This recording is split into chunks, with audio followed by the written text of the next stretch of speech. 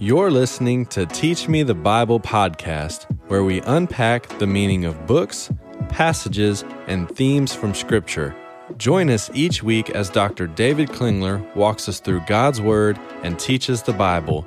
Each episode has a study guide available in the show notes. This is Teach Me the Bible podcast. Hello, everyone. My name's Tim Webb, and I'm here with Dr. David Klingler for our Teach Me the Bible podcast. And we have just a tremendous desire, David, helping the people of God understand the Word of God. I want to encourage everyone, if they haven't downloaded our app, to do so. They can do that as well through Apple TV or Roku app. And again, I know people are going to get tired of hearing this maybe, but I love it that they can interact with you on questions. There's study guides for continued growth, other resources, articles, blog posts that they are free to engage in. And so building those relationships, it's amazing. Just a side note here as well, even though this is going out through social media and other things, it's really a great blessing to be able to build some sense of relationship with people through their interaction through this podcast. So very thankful for that. And literally people in other parts of the world engaging. And I've had a question, I think I've shared this with you, a pastor in Brazil who asked, hey, I know you all haven't gotten there on the translation yet, but do you mind if I share this in Portuguese? And I'm like, absolutely, get after it. So a lot is happening. And so I really appreciate people interacting with you through the podcast. So, but today we're going to go into chapter 1. We've done the overview, 2 Peter, and it's tremendous argument and what he is encouraging, really exhortation to people to know the Word, to combat those false teachers in the church. So, how's he starting us off in chapter 1? Yeah, what's his second Peter? Years ago, when I was in seminary, and one of my professors was Dr. Charlie Bayless, and he showed me and showed us in the class the pronouns. Pay attention to the pronouns that Peter is using. And there was just a couple passages where he did this. And over the next 20 years, as we started to look at how these apostles are using these pronouns, we realized they're being very specific. And this is kind of where, if you've been with us in any of our other books, in Ephesians or Galatians, or I'm always emphasizing the pronouns. It really started with this letter. Okay. And you begin to think, what if, this sounds so ridiculous now, but what if when the author says we and an author says you, he's not referring to the same people? What if there's a we group and a you group? And what if the we group isn't the you group? I mean, and in every language, when you go through seminary and you do Old Testament studies, you learn a bunch of different languages. And in every language, we means we and you means you. It doesn't mean you means we, right? And so there's several distinct groups here that Peter is referring to. And if we keep those consistent throughout the whole letter, it all makes perfect sense. What happens is we want to go in there and take the verses we like that include we and reject the verses we don't like. Or, here's a perfect example. We've said this before. I can do all things through Christ who strengthens me. And this is what Paul says to the Philippians. But when I point out to our seminary students, notice what he didn't say. Paul was writing to the Philippians. He could have said, y'all can do all things through Christ who strengthens y'all. But he doesn't say that. He could have said it, and he doesn't. Well, then what is he saying? Why does he not say, we all can do all things through Christ? He doesn't say that either. So what is it about that context of that statement that we need to go back and visit? And so the long story short is that pronouns mean things, and it starts right from the beginning. Simon Peter, a bondservant and apostle of Jesus Christ, to those who have received a faith of the same kind as ours. There's the those who, that's going to be the you group, and there's an ours group, and of course it begs the question: who's the y'all and who's the us? Who's the those and who are the ours? By the righteousness of our God and Savior Jesus Christ. grace and peace be multiplied to y'all in the knowledge of God and of Jesus Christ our Lord. Now, in verse 2, that word that they're translating knowledge actually is the exact same word, epignosis. It's the exact same word that they're going to translate as true knowledge in verse 3, right? Okay. So I don't know why they don't translate it consistently, okay? There's gnosis, there's knowledge, and then there's true knowledge, right? And who has knowledge and who has true knowledge. And so the apostle, we're going to find, has the true knowledge of him. He says in verse 3, and so verse 2, grace and peace be multiplied to y'all in the true knowledge of God and of Jesus our Lord, seeing that his divine power has granted to us everything pertaining to life and godliness through the true knowledge of him. So because the disciples, the apostles, have the true knowledge of him, and I'm going to show you how we get to apostles here in a minute. And he's not even talking about all the apostles. He's actually just talking about Peter, James, and John, right? Have the true knowledge of him. His divine power has granted to us everything pertaining to life and godliness because we have the true knowledge of him who called us by his own glory and excellence. For by these he has granted to us his precious and magnificent promises in order that by them y'all might become partakers. And this really sits in the spot of the whole apostolic role, that Christ gave his words to the apostles, and the apostles were to take those words out. The apostle has the true knowledge of him.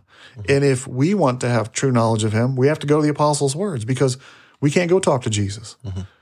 We haven't seen him. We haven't heard him. This is what John's going to say in John's, both his gospel and in his letter.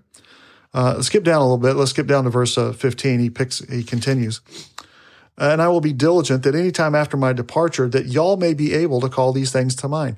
For we did not follow cleverly devised tales when we made known to y'all the power and coming of our Lord Jesus Christ, but we were eyewitnesses of his majesty. For when he received honor and glory from God the Father, such an utterance as this was made to him by the majestic glory, this is my beloved Son in whom I am well pleased. That's the Mount of Transfiguration. Peter, James, and John are with him. They heard the voice from heaven. This is my beloved Son in whom I am well pleased. And so we heard this utterance made from heaven when we were with him on the holy mountain. And so we have the prophetic word made more sure, which y'all would do well to pay attention to, right? The prophetic word. All of the Old Testament was talking about this one who was coming, the Christ. And you ask the Jew, well, do you believe that the Christ is coming? You say, of course. Is that adequate now? No. John's going to say, absolutely not. In 1 John, the Jews thought that Christ was coming, but they rejected wholeheartedly that the Christ had come. Right. That the Christ had come in the flesh, Jesus Christ. And so the eyewitness account, we have the prophetic word made more sure. We saw, we were with him. We heard those words that were given on the Mount of Transfiguration. And so you would do well to pay attention to these things because we have the true knowledge of him. And so we did not follow cleverly devised tales. Look out for these cleverly devised tales because that's going to be everything that he's saying is going to either be in his camp or in the false teacher's camp. We're not like the false teachers who follow cleverly devised tales. When we made known to you the power and coming, but we were eyewitnesses of his majesty. And so the eyewitness account is going to be very, very important. And so the apostles, Peter, James, and John, and Peter saying, we were with him on the holy mountain. We have the prophetic word made more sure. We have the true knowledge of him who called us by his own glory and excellence, back to verse 3. For by these he's granted to us his precious and magnificent promises, or in order that by them y'all might become partakers of the divine nature, having escaped the corruption that is in this world by lust. And so how do you escape the corruption that's in this world by lust? You have to become partakers of the words of the divine nature. How do you do that? Through the words of the apostles. That any time after my departure, you may be able to call to your remembrance the words of the prophets and the words of the Lord spoken to you by your apostles, chapter 3, verses 1 and 2. So So he continues, verse 5. Now for this very reason also, applying all diligence in your faith, and in your faith moral excellence, and in your moral excellence knowledge. And that's not epignosis, but knowledge. And in your knowledge, self-control, and self-control, perseverance, or maybe endurance. It's a word that both he and Paul and James, all three of them use. And in your perseverance, godliness, and in your godliness, brotherly kindness, and in your brotherly kindness, love. For if these qualities are yours and are increasing, they render you neither useless nor unfruitful. So there's going to be useless and fruitless, and the useful and fruitful. The useful and fruitful have the true knowledge of the Lord, which only comes through the eyewitness account, the words of the apostles, the words of the prophets. The one that is fruitless and useless has no knowledge. They're unstable. They're untaught and unstable. He who lacks these qualities is blind and short-sighted. So they render you neither useless nor unfruitful in the true knowledge of our Lord Jesus Christ.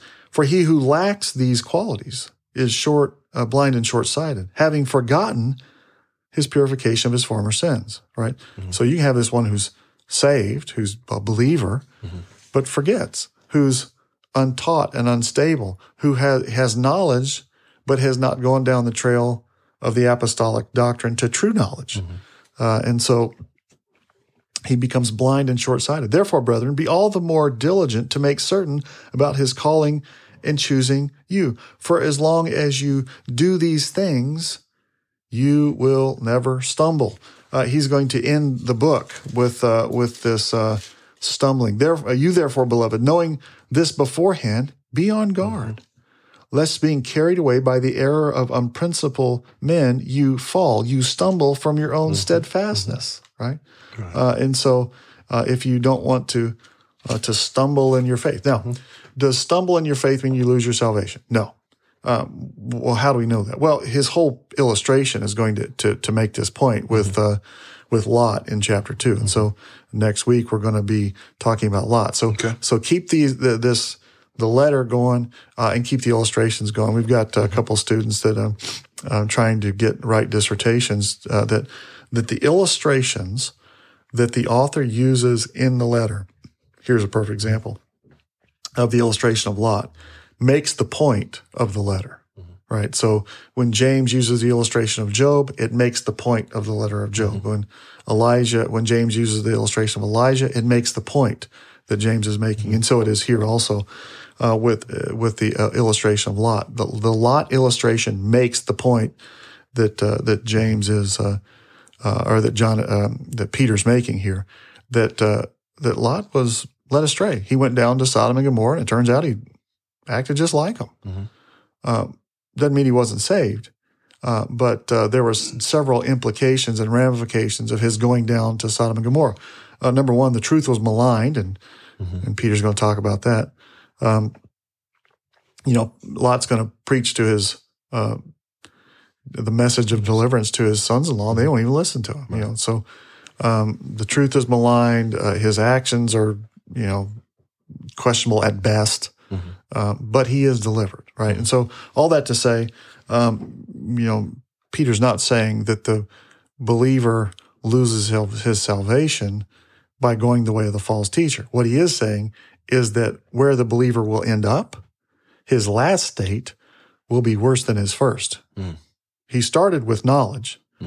He ends up blind and short-sighted, forgetting the purification of his former sins. So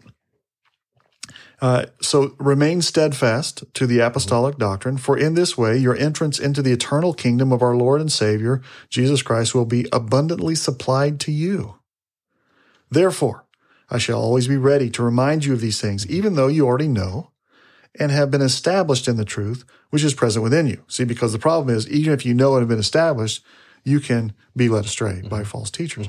For I consider it right, as long as I'm in this earthly dwelling, to stir you up by way of reminder, knowing that the laying aside of my earthly dwelling is imminent, as our Lord Jesus Christ has made clear to me. And I will always be diligent at any time after my departure, that you may be able to call these things to mind. For we did not follow cleverly devised tales. And that's what we read earlier. We did not follow cleverly devised tales when we made known to you the power and coming of our Lord Jesus Christ, but we were eyewitnesses of his majesty. For when he received honor and glory from God the Father, such an utterance as this was made to him by the majestic glory, "This is my beloved Son, in whom I am well pleased." And we ourselves heard this utterance made from heaven when we were with him on the holy mountain. And so we have the prophetic word made more sure, which you would do well to pay attention to, like a lamp shining in a dark place. This summons all the Isaiah language, a light, the light of the Gentiles, the light of Galilee, and will shine in darkness. Reminds me of John's Gospel. The light shined in the darkness, and the darkness did not comprehend it. Like a light lamp shining in a dark place until the day dawns and the morning star arises in your hearts. But know this, first of all, that no prophecy of Scripture is of one's own interpretation. For no prophecy was ever made by an act of human will, but men moved by the Holy Spirit spoke from God. Now, who are these men who are moved by the Holy Spirit that spoke from God? Well, it's going to be two groups in particular. The prophets of old and the apostles, right? And so the words of the prophet are not open for interpretation. The false teacher can't come along and say, well, that's just the prophets and the apostles. But here's my view, right? The Lord told me, the Lord said to me, the Lord spoke to me. And I hold that, and I always tell our seminary students and remind myself, you don't get to stand there in front of the Lord and explain things to him. Now, Lord, let me explain to you how this goes, see, right? Or the Lord doesn't say, well, all right, Klingler, what's your interpretation? And you say, well, let me explain it to you, Lord, right? See when Paul says this, and the problem is Paul's standing over there, and he's saying, "I didn't say that. I didn't say that." That's right. Well, that's what I understood you to say. Well, it doesn't matter what you understood him to say, right? Yeah. Because no matter of prophecy is an issue of one's own interpretation. It doesn't matter what your interpretation is. I tell students this all the time. I don't care what your interpretation is, and you shouldn't care what my interpretation is. Right. We better get this right. We better understand what the words of the apostles and prophets mean. And so that's our goal, because otherwise you will be led astray. Right. The enemy is deceptive. And you will find people that agree with you. Think about how we choose churches today. Oh, right? Definitely. You go there and you say, well, is this a fit? They have is this a fit? That's right. Do I like their music? Yeah. Does their music sound good to my ears? Right. Do I like the preacher? Is what the preacher's saying agree with what I already believe? Of course, that begs the question, well, then, if you already believe it and you already understand it, well, you need the preacher to preach, right? Think about how we elect pastors in some of our denominational, the people who are supposed to be being taught but don't know anything elect the pastor. I was coaching fourth grade football to a bunch of kids who never played football before. How would they elect their coach? You have, two guys, and one of them says, okay, now here's what we're going to do. We're going to teach you to run and tackle and block and catch, and it's going to take discipline and hard work, and you're going to be in perseverance, and you're going to be in your helmet and shoulder pads, and you're going to hit, and you have headaches, and it's going to be painful. But we're going to work, and we're going to keep working, and we're going to get good at this game. We're going to win. And the other guys were there going, oh, I think we ought to, have fruit pops and donuts and take breaks all the time and make it fun. Ice cream. Yeah. Well, who are they? Yeah, ice cream. Yeah. Who are they going to choose? Right? Yeah, ice cream wins every time. Yeah, Coach Ice Cream wins. Yeah, that's right. The problem is you get out there on Sunday and it's like 98-0 and you're getting killed. Yeah. But at least you have popsicles. That's right. Yeah. Meanwhile, the other team's over there doing up downs at halftime because, which if we left to our own devices, we'd always choose wrong. We'd always choose the easy way. We always choose what we like to hear, what we like to hear. We don't. It's not fun to be told you're wrong. But so we have to ask, do the words of the pastor align with the words of the text? But someone's got to teach you the words of the text. And unfortunately, because of our Protestant situation that we're now in, anybody who is self-willed, and this is what we're going to get into next week in chapter 2, daring and self-willed, reviling authority, can pitch a fit, leave the church, protest, start their own church, declare themselves to be pastor, and collect people who want to hear what he wants to say. We've seen that happen. It's really hard in today's, church landscape to find the truth. It's the reason I went to seminary. And because I'm so passionate about, I wish I would have been taught this in church. I wish I would have been taught this sometime along the way. And you watch people walk into the seminary time after time. And they say, why are you here? Because I want to learn the Bible. I'm thinking, well, why aren't you learning this at church? And I remember distinctly saying that one day in class, and the thought came into my brain, well, aren't you listening to yourself, you idiot? You're not teaching this at church. You're teaching at the seminary, not teaching at church. I went home that night, sent out an email, and said, look, I'll start teaching this at church. And that's really what we're doing here. Unfortunately, often you can't learn the Bible at church. And so, but our people, these are the words of life. And if we don't know these words, then we're going to be led astray. We're going to be unstable, untaught. It will end with us being blind and short-sighted and forgetting the purification of our former sins. It'll leave us unstable, and we will fall from our own steadfastness. And so the only solution is what Peter's saying here in chapter 3, that any time after my departure, you may be able to call to your mind the words of the holy prophets and the commandment of the Lord spoken to you by the apostles. That's it. That's the words of life. Yeah, I said this before and earlier about pastors needing courage to do this. Also, just wanted to and you addressed this, but over and over and over again, just the argument of the book, of the letter, and connecting it through, for me, is a continual practice. It's a continual, I have to revisit multiple times. So in this, and just trying to encourage other pastors and teachers and just students of the Word, don't get frustrated with having to go back and revisit. And the more we, over and over, and I think you've said it's one of the reasons why you have disciplined yourself to teach every book of the Bible. Absolutely. And because we go back and revisit and plow through it. Because what I found, and you warned me about this early on, there are going to be different verses that you thought you had nailed down, but then when you revisit, you go, well, no, wait a minute. Perfect example. Perfect example here is one, he has granted to us his precious and magnificent promises. I hear that all the time. That's a verse that's quoted all the time. It ain't you. Right. He granted to you chicken. He's granted to his disciples, his apostles, the precious and magnificent promises, in order that by them, you, the reader, we might become partakers. Right? And so the only way we do that is through the words of the apostles and prophets. And so it's so it's so disconcerting when we don't learn the words of the apostles and prophets and then think that somehow we can stand on solid ground. We're going to be unstable and untaught. It might be better for chapter 2 to address this, but as we move through this, one of the things that might be helpful too is how you have found it best to, I don't want to say debunk or help people tear down wrong teaching. I don't want to say false teaching. Sometimes it's just people just don't know what they don't know. So how you approach, it might be helpful as we're walking through this, just tidbits, or after we're finished.